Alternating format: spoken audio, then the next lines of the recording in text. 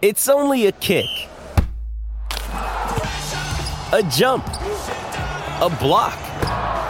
It's only a serve. It's only a tackle, a run. It's only for the fans.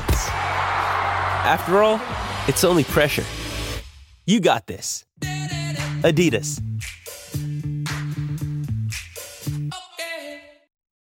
This episode is brought to you by Shopify. Whether you're selling a little or a lot, Shopify helps you do your thing, however you cha-ching. From the launch your online shop stage, all the way to the we just hit 1 million orders stage. No matter what stage you're in, Shopify's there to help you grow.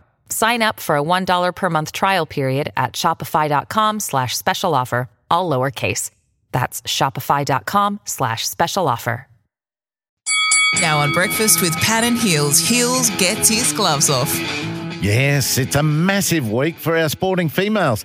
The Brisbane Heat and the Brisbane Lions now know where their finals are to be hosted, and all the matchups will be getting worked on as of today. The Heat, they're a dangerous unknown in the BBL. They can and have beaten the best and lost to this year's worst at times. They start tomorrow evening against the Thunder, and they too have an inconsistent record. Top order runs and experienced bowlers have got them to that fourth position.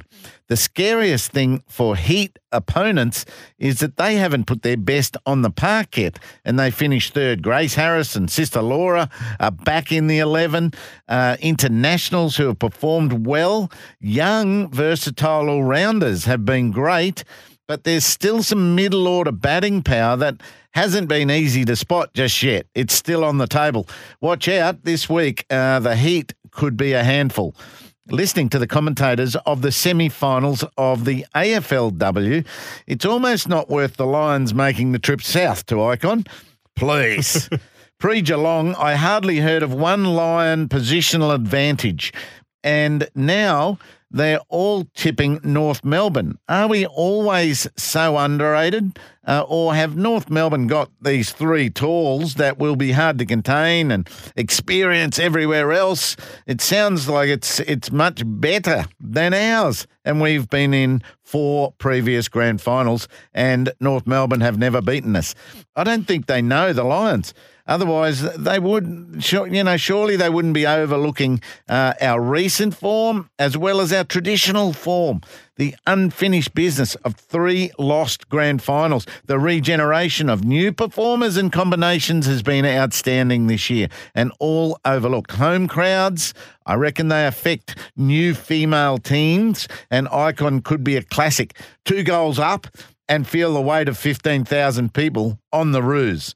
I worry about not having Dakota up front, and I'm annoyed at one-sided analysis. I only hope it helps us all over the park. Silence the people, just like the cricketers in India.